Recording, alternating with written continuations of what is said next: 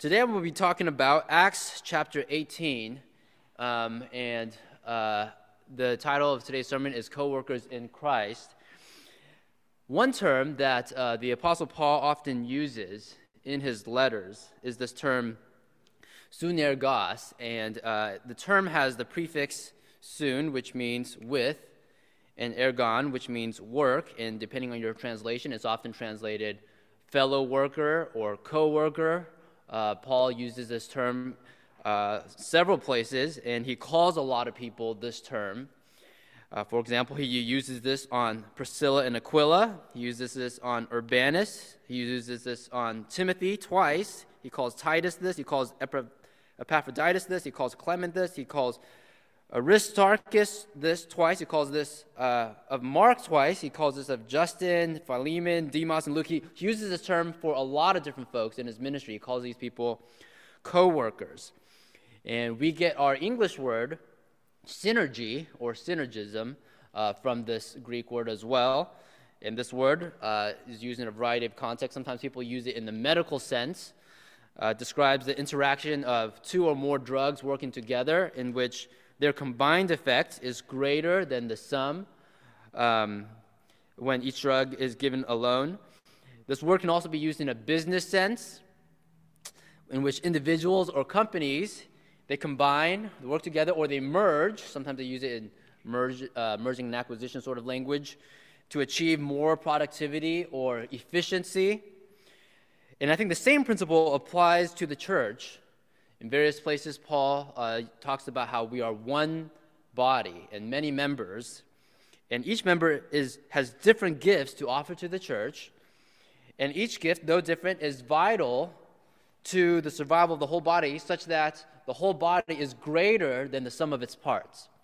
And so person A is like this, and person B is like this, and if they work independently, they have this level of efficiency and fruit. But when they work together, when they come together as a church, and they complement one another, then you have synergy.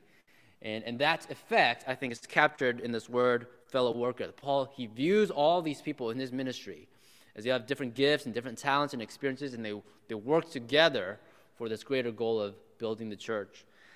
And so I want to highlight two examples, Priscilla and Aquila, because that's in our passage today, Acts 18. These people, Paul calls fellow workers, and we're going to talk about these folks. Here's a picture of them. I couldn't find a real one, so I just drew a picture. But Priscilla and Aquila, they are a wife and husband duo, and it's interesting because most people in the New Testament, we don't know the names of their spouses. We know Peter was married, we don't know her name. We know we can guess Philip was probably married because he had 4 daughters, but we don't know her name.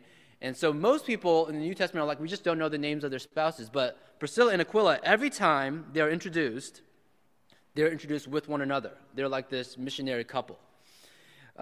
They show up 6 times, 3 times in Acts, once in 1 Corinthians, once in Romans, and once in 2 Timothy.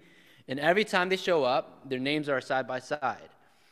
And it just shows that both of them, it's like this fellow worker thing, both of them were playing vital roles in the carrying out of the gospel, in the mission of the church. And so today what I want to do is I want to explore just a few characteristics that we can gather from Priscilla and Aquila's ministry so we can understand what does it mean to be a co-worker? What does it mean to be a fellow worker in Christ? Okay, so I'm going to go through a few things. The first thing is this. Co-workers in Christ seek one another out. Co-workers in Christ seek one another out. I'm going to read Acts 18, 1-3. This is the beginning of the chapter. After this, Paul left Athens.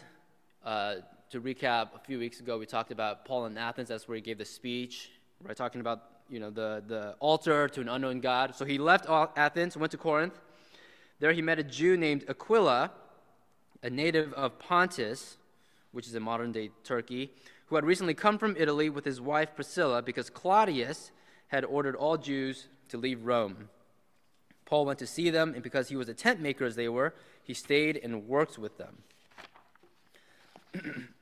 So this is Paul's pattern in a lot of places. He arrives at a place, and the first thing he does is he seeks out people to partner with. He seeks out people who are like-minded, what Jesus in the Gospels calls people of peace, so that he can do ministry with them, not by himself. So think about this. So Paul is on this traveling missionary journey. He's new. This is the first time he's arrived in Corinth, as far as we know. And meanwhile, he meets this couple, Aquila and Priscilla, and we learn they are new arrivals as well.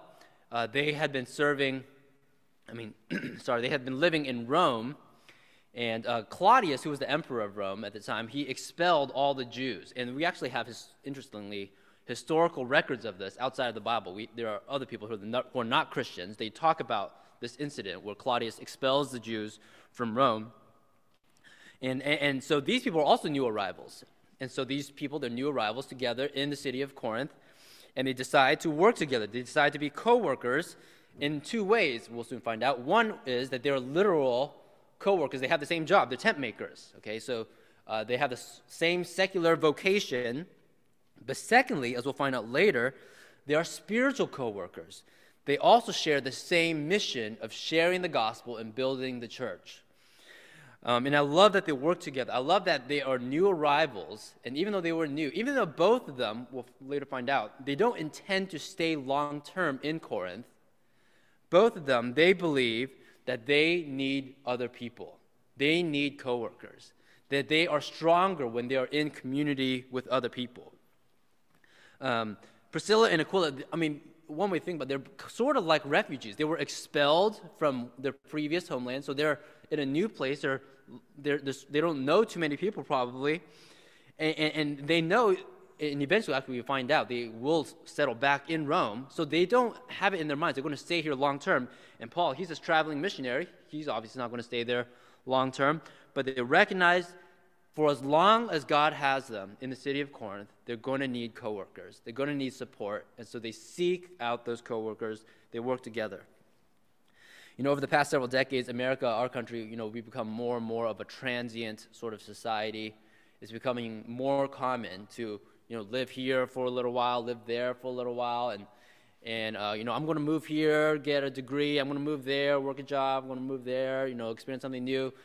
And it's not bad, of course, but I think what sometimes happens, what sort of creeps into our mentality when we're sort of used to this lifestyle is we say, I'm not going to be here for a long time anyways, so I don't need to invest in relationships because eventually I'm going to move on. And I think the example from Paul, Priscilla, and Aquila shows us that it doesn't matter how short of a time we have. We'll find out later in Acts 18, all three of these people, they just lived here a year and a half, and then they moved on. It doesn't matter how short of a time we might have, we should still seek out community, seek out co-workers in Christ.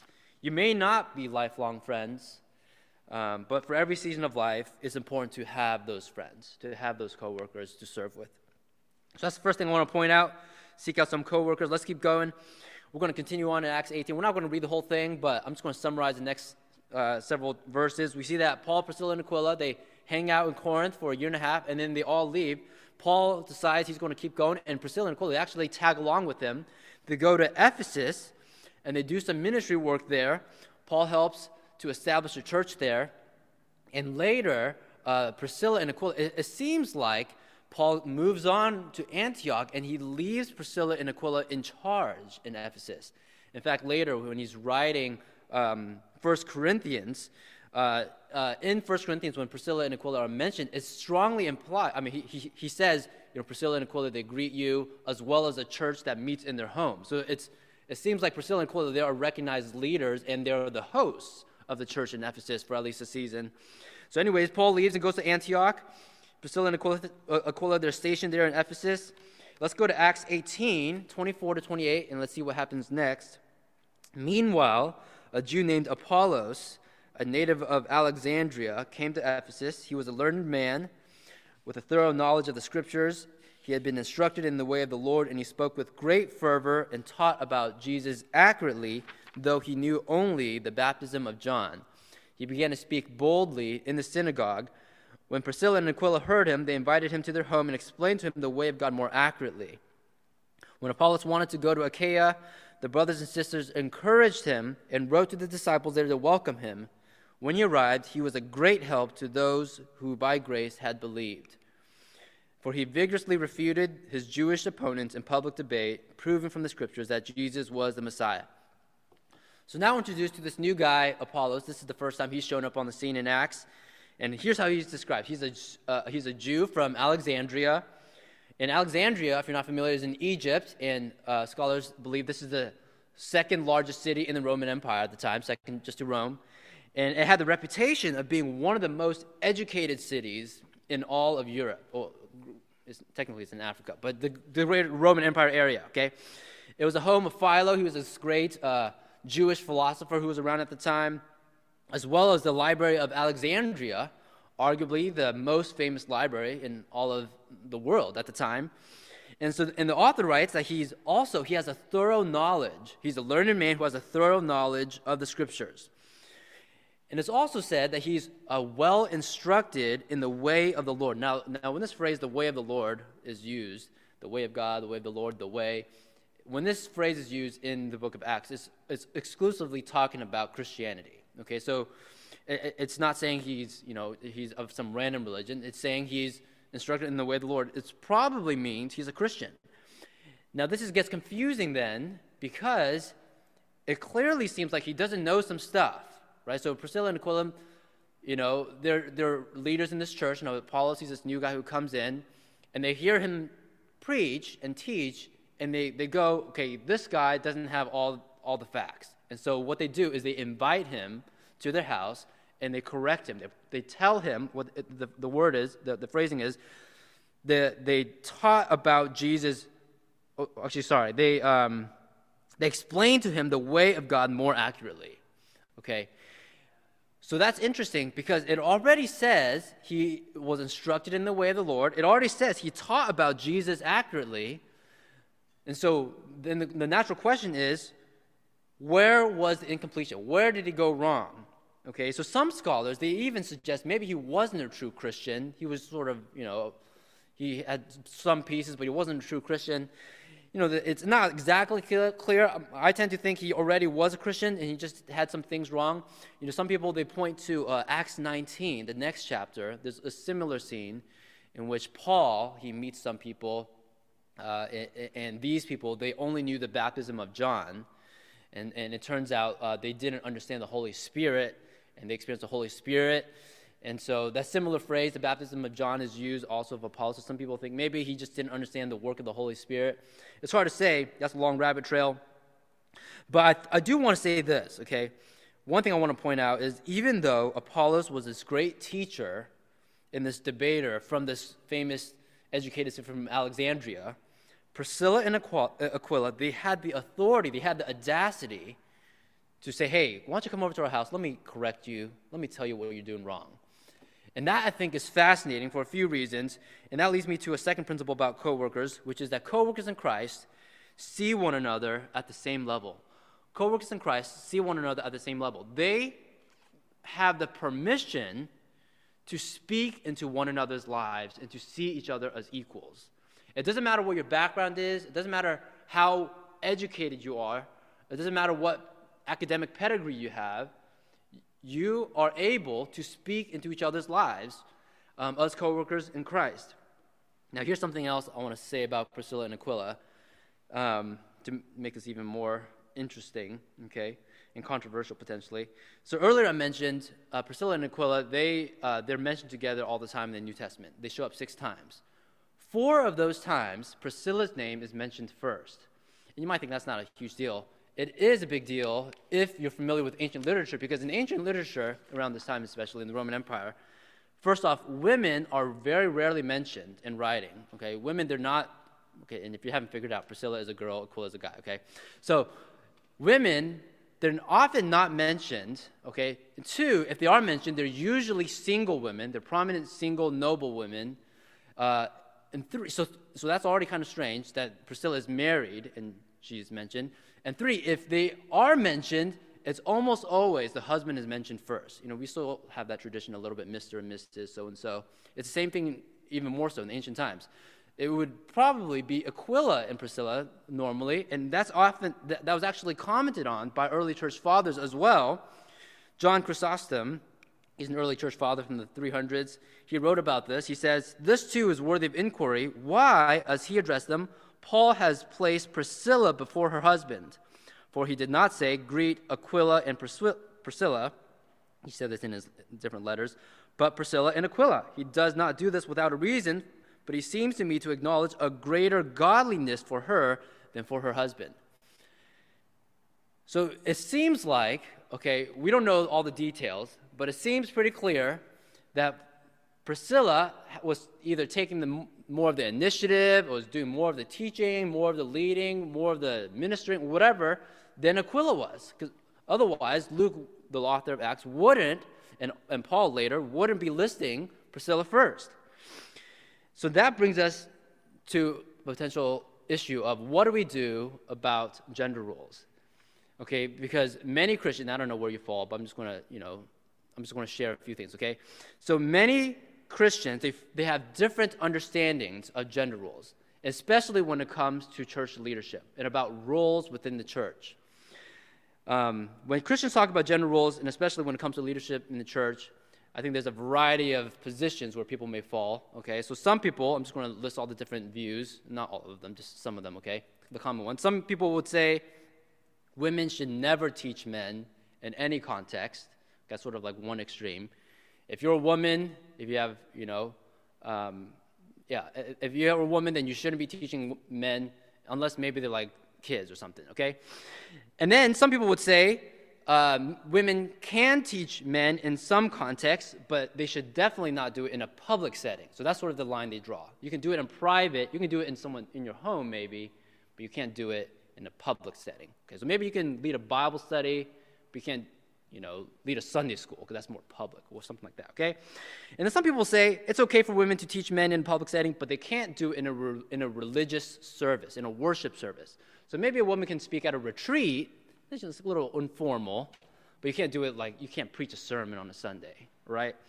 And then some people say maybe it's not necessarily have to do with teaching, but maybe in their minds the main thing has to do with authority, your level of authority, and so it has to do with a position, an office. So they might say it's okay for women to preach on a Sunday in a service, but they can't hold a certain title, whether that title is pastor or elder or something or deacon, so on.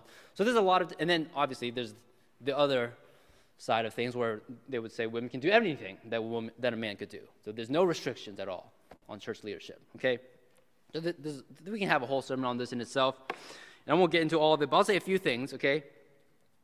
So on the one hand, it is true that in the book of Acts, as well as in Paul's letters, there are clear examples of women having prominent leadership positions, okay? That is true. So we see this, for example, Philip's daughters prophesy. Okay, it's very clear, prophecy is open to women, okay? Priscilla seems to take the lead here in correcting Apollos. So it seems like clearly women have some teaching, correcting, instructing role, okay? In Romans, there's a woman named Junia whom Paul describes as outstanding among the apostles. That is the natural reading of the text. Junia is outstanding among the apostles, and it's so concerning that some translations, they actually change this to say that Junia is viewed highly by the apostles. Okay, so it's a very different interpretation. But the natural reading is that Junia is outstanding among the apostles, implying she is not only an apostle, but an outstanding one. Okay, so that's sort of concerning, potentially. And then there's a woman named Phoebe, whom Paul calls a deacon and a benefactor, or some translations say patron. And in those days, that word in the original Greek implies a strong leadership position. Okay, so you have all these cases in the New Testament where it seems like women have some leadership position, okay? But on the other hand, okay, you have a few other passages, namely 1 Corinthians and 1 Timothy, that seem to have strong restrictions on what women can do in the church. Okay, 1 Corinthians says that women ought to be silent in the church. And 1 Timothy instructs women not to teach or to exercise authority over men. And so those seem to be pretty strong too. So what do we do with what seem to be contradictory passages? And that's sort of the big question. And so I'm not going to answer all of your questions for you. And I think it's okay in a church like this for people to fall in different places. But I'll just say, it seems to me that there are three options, okay? There are three options. The first option is you have to come up with a very specific boundary line that satisfies all of the different passages of Scripture. So you might say something, so in other words, you grant all the freedoms the New Testament seems to grant, while having all the restrictions that the New Testament seems to contain. And you might say something like, women can prophesy, women can be deacons, women can instruct, but they cannot exercise authority, and especially in a religious setting or something like that. And so critics, they might say, well, that seems kind of confusing. It seems kind of arbitrary. It seems even contradictory. Like, how can you prophesy but without authority?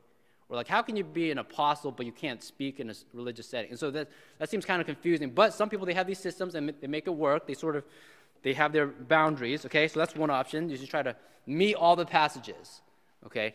Here's option number two, which is you would say, under normal circumstances, women should not exercise authority over men, but there are some exceptions, right? So you say, under normal circumstances, women should not teach or exercise authority, but there are some exceptions, and exceptions could include maybe you are in a new, unreached area and a local church isn't established yet. You're on the mission field, you're a missionary, and so maybe on the mission field, because, things are still in flux, things are still not set in stone, missionary, they have more freedom to do things that wouldn't be appropriate in a more local church established kind of place, okay? Or maybe they would say, maybe once in a blue moon, a female preacher can preach on a Sunday, but that shouldn't be the norm. Okay? It's an exception to the rule for the woman to preach on a Sunday, something like that, all right? And so this stance, what this would do is they would interpret 1 Corinthians and 1 Timothy, those passages about, women not having authority. They would interpret that as the norm, and they would say Junia is the exception to the rule, okay? And of course, the third option would be the opposite. The third option would be to say, under normal circumstances, women should have every leadership opportunity men would have, but there are also exceptions to the rule. So what this would do is they would look at Priscilla and Junia and figures like that, and they would say, that's the norm. And 1 Corinthians and 1 Timothy, that's the exception to the rule. So do you see what I'm saying? So they would say, empowering women to high levels of leadership should be normal throughout the church, but when there are special circumstances, maybe when a society is overly socially conservative so that it's offensive, or maybe, when you have, women being carried away with false teaching or whatever, so in those scenarios, we should limit the authority of women. So that's the exception to the rule. So anyways, that's sort of an overview of the different views, just in case you're curious. If you want to talk more, you can reach out. Happy to talk more. But for now, I'll just say that regardless of where you stand, regardless of what you think, I just want to, for a moment, encourage you to put away the theological implications of this and just imagine the social implications of this, because I think that's really what the heart of this passage is getting at. Think about the social implications of this, okay? You have Apollos. He's characterized as a learned man with a thorough knowledge of the Scriptures from the famous Alexandria. And then you have Priscilla and Aquila. They're tent makers by trade, okay? They're not teachers by trade. They're tent makers from Pontus, which, by the way, Pontus sort of has a reputation of being a blue-collar region. Okay? It's not a place where people go to, they don't have famous seminaries there, okay? It's like a blue-collar place. You have these people from this blue-collar place, and they are correcting Apollos and telling him how to do things more rightly. Just from a social standpoint, regardless of what you think theologically, that is fascinating, that is in the text here. And I think what this shows is that sometimes God works outside of social norms. God sometimes disrupts social hierarchy structures. It shows that being a co-laborer in Christ means that even though on the outside, you may have different statuses, you may have different degrees, you may have different, levels of prestige. On the inside at the church, we're all equals. We all see each other eye to eye, and we all have permission to correct one another, to speak into one another's lives, and to also, on the other hand, to listen to one another, to respect each other's opinions. When Jesus met with the Samaritan woman at the well, that was socially weird. He crossed a lot of social boundaries in order to do that. And I think similarly, when Priscilla corrected Apollos on his teaching, that was also socially weird. But I think that's the nature of what it means to be the church. There's this inherent breakdown of social power, such that you give one another permission to speak into each other's lives. It doesn't matter how much influence or power you have in secular society. It doesn't matter what the social norms are. In the church, we're all at the same level. In the words of Galatians 3:28, there's neither Jew nor Gentile, neither slave nor free, nor is there male and female, for you're all one in Christ Jesus. And I think it's important to say, it's not saying like gender doesn't exist and race doesn't exist. Okay, I think what it's saying is that in the church, our identity in Christ is so strong that the distinctions that we have that typically result in power structures, those distinctions don't matter as much anymore. The power structures that are results of our distinctions don't matter as much. And we can, in the church, anyone can have the Spirit, anyone can have spiritual gifts, and anyone can be used for the building up of the church. So you see, being a co-worker in Christ means that we're all at the same level with one another. It means that someone of high rank can be corrected by someone of low rank. Someone with more social power or authority can be corrected by someone with less power or authority. And this is a two-way street. I think it's really important to recognize it's a two-way street, meaning people who traditionally have less power need to be brave enough to see themselves as qualified to correct people who have more power. And on the other hand, people who traditionally have more power, they need to be humble enough to be able to take the criticisms of those who have less power. You know, I was talking about this with Pastor Allen recently, and about how I think, you know, we're talking about how one of the tragedies, I think, of the modern church is you have the celebrity culture of pastors. And sometimes these pastors, they're perceived as so high and mighty and untouchable that they don't have this sort of relationship where there is no room for people to correct them, for people to speak life into them, for them to be vulnerable and to share about their flaws.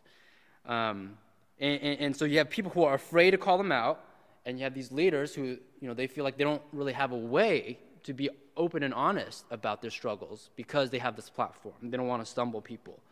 And as a result, sometimes these leaders, they just get away with a lot of things.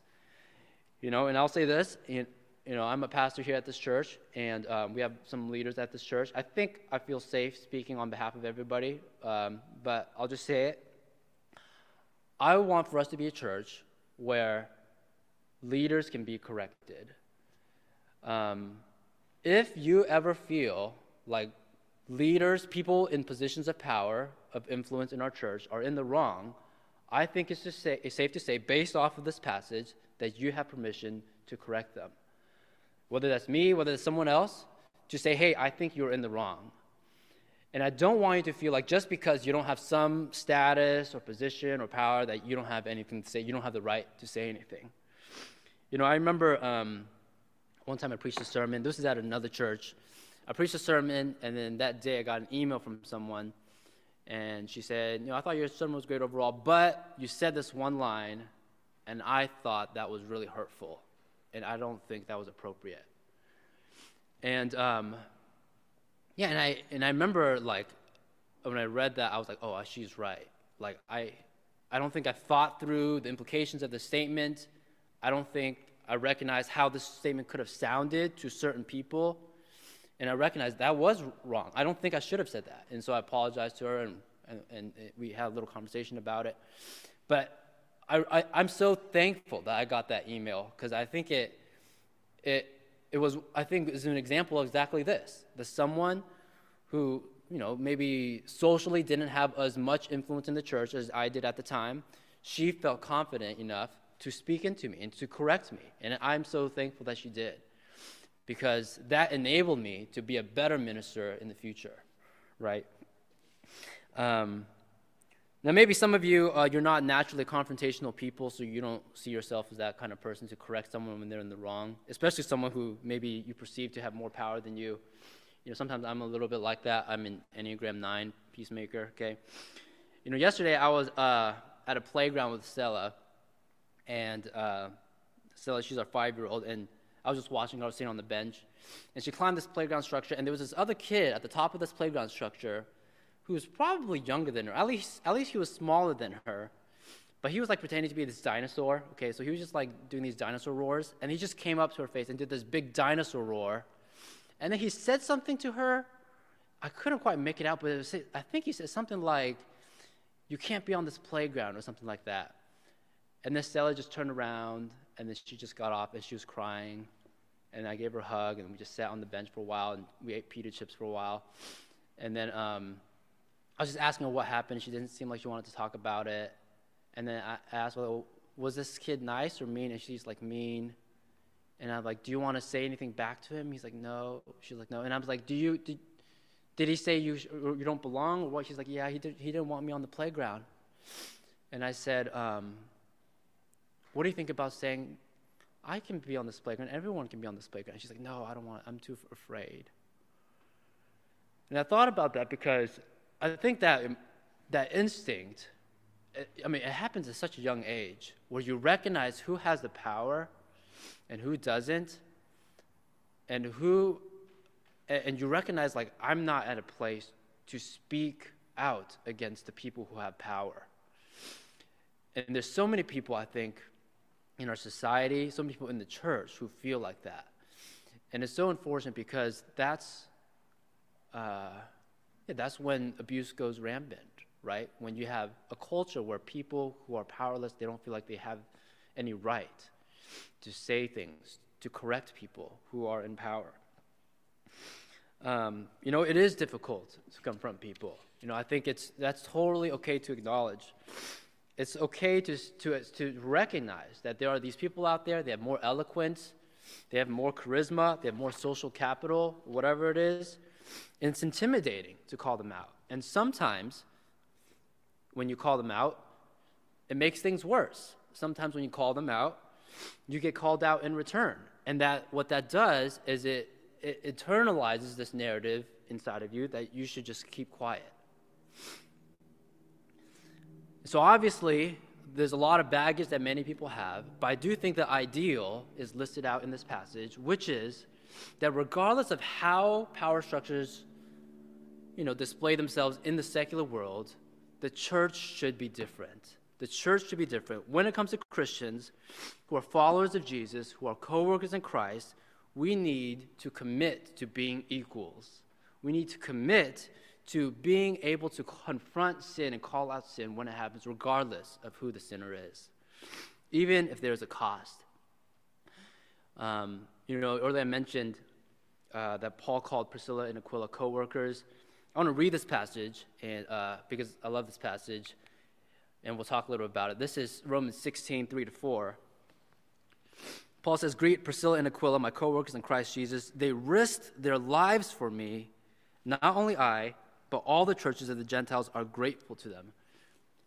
Now, we don't know what the incident Paul's talking about here. Like, what does it mean they risked their lives for him? We don't know. We don't have any record of this. But somehow something significant happened such that not only was his life saved, but all the churches of the Gentiles are grateful to. That's a lot of churches. The church of the Gentiles are grateful to them. I'd love to know that backstory, like what happened there. But regardless of what happened, why did they do that? Why did Priscilla and Aquila risk their lives for Paul? Because that's what co-workers do. And that's another thing about co-workers. Co-workers in Christ take risks for one another. They take risks for one another. It might mean risking a friendship. It might mean risking your reputation. It might even mean risking your life. But we are committed to one another, and so we take those risks. So there's some of the different things we talked about. Here are some of the different things we talked about, and what co-workers in Christ, what we do. We seek one another out. We see one another at the same level. We take risks for one another. And I think here's the application, pretty obvious application. I want to encourage you to find co-workers in Christ who do these things. And I want to encourage you to do these things for other people. I'm not talking about, when I'm talking about coworkers, again, I'm not talking about people you work with, okay, like on a secular day-to-day sort of thing. I'm talking about Christians, people who follow Jesus. Are you willing to have these sort of relationships with people? Are you willing to seek them out if you don't have them? Are you willing to see each other at the same level? Meaning, are you able to correct people and be willing to be corrected? And thirdly, are you willing to take risks for one another? In a moment, we'll be having a time of communion. And so I'm so sniffly because it's cold and I have allergies. Doubly sniffly, okay? If you're a follower of Jesus, we're going to, if you haven't grabbed one of those cups, please grab one of those cups to do communion. And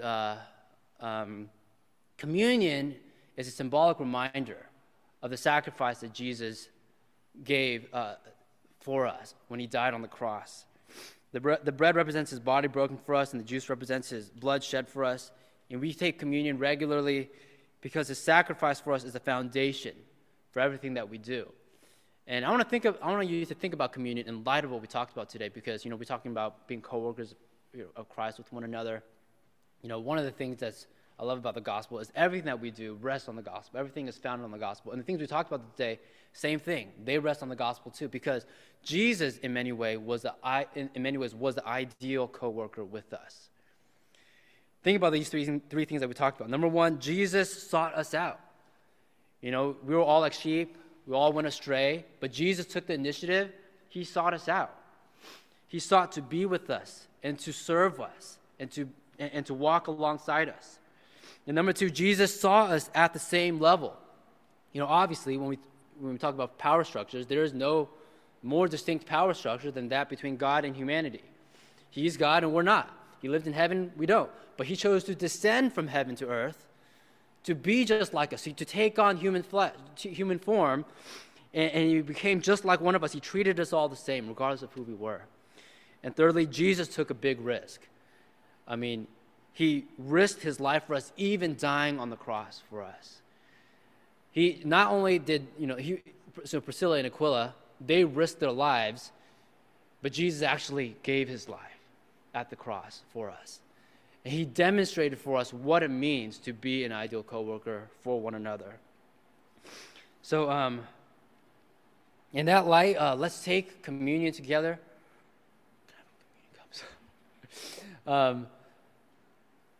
Feel free to take out your cup right now. Thank you. And remember Jesus' body and blood that were broken for us. Let's take both of these elements together.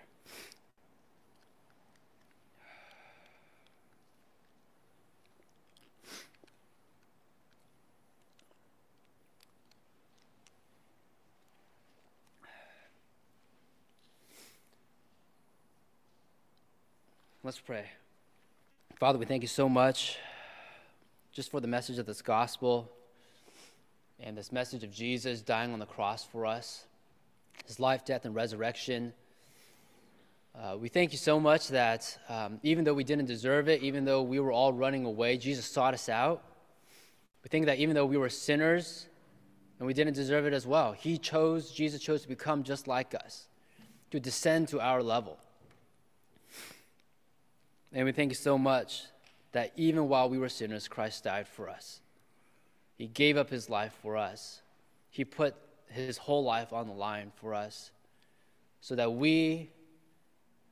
though we were sinners, we may have life. We would be restored into right relationship with you. And so I pray we would learn from that this message would seep into our bones so that we would live in the same way with one another, that we would seek people out, that we would see them as equals, and that we would also risk our lives and do bold things for one another, regardless of the cost. God, I pray for our church. I pray that our church, we would see each other the way Priscilla and Aquila and Apollos and Paul saw each other, that we're on this collective mission. That the most important things in life are not, our secular vocations, but it is this mission of the church, and we are laboring together. We are working together to build the church, equip the saints, make disciples. So I pray that you help us all to figure out what is our place here in this mission. How have you gifted us?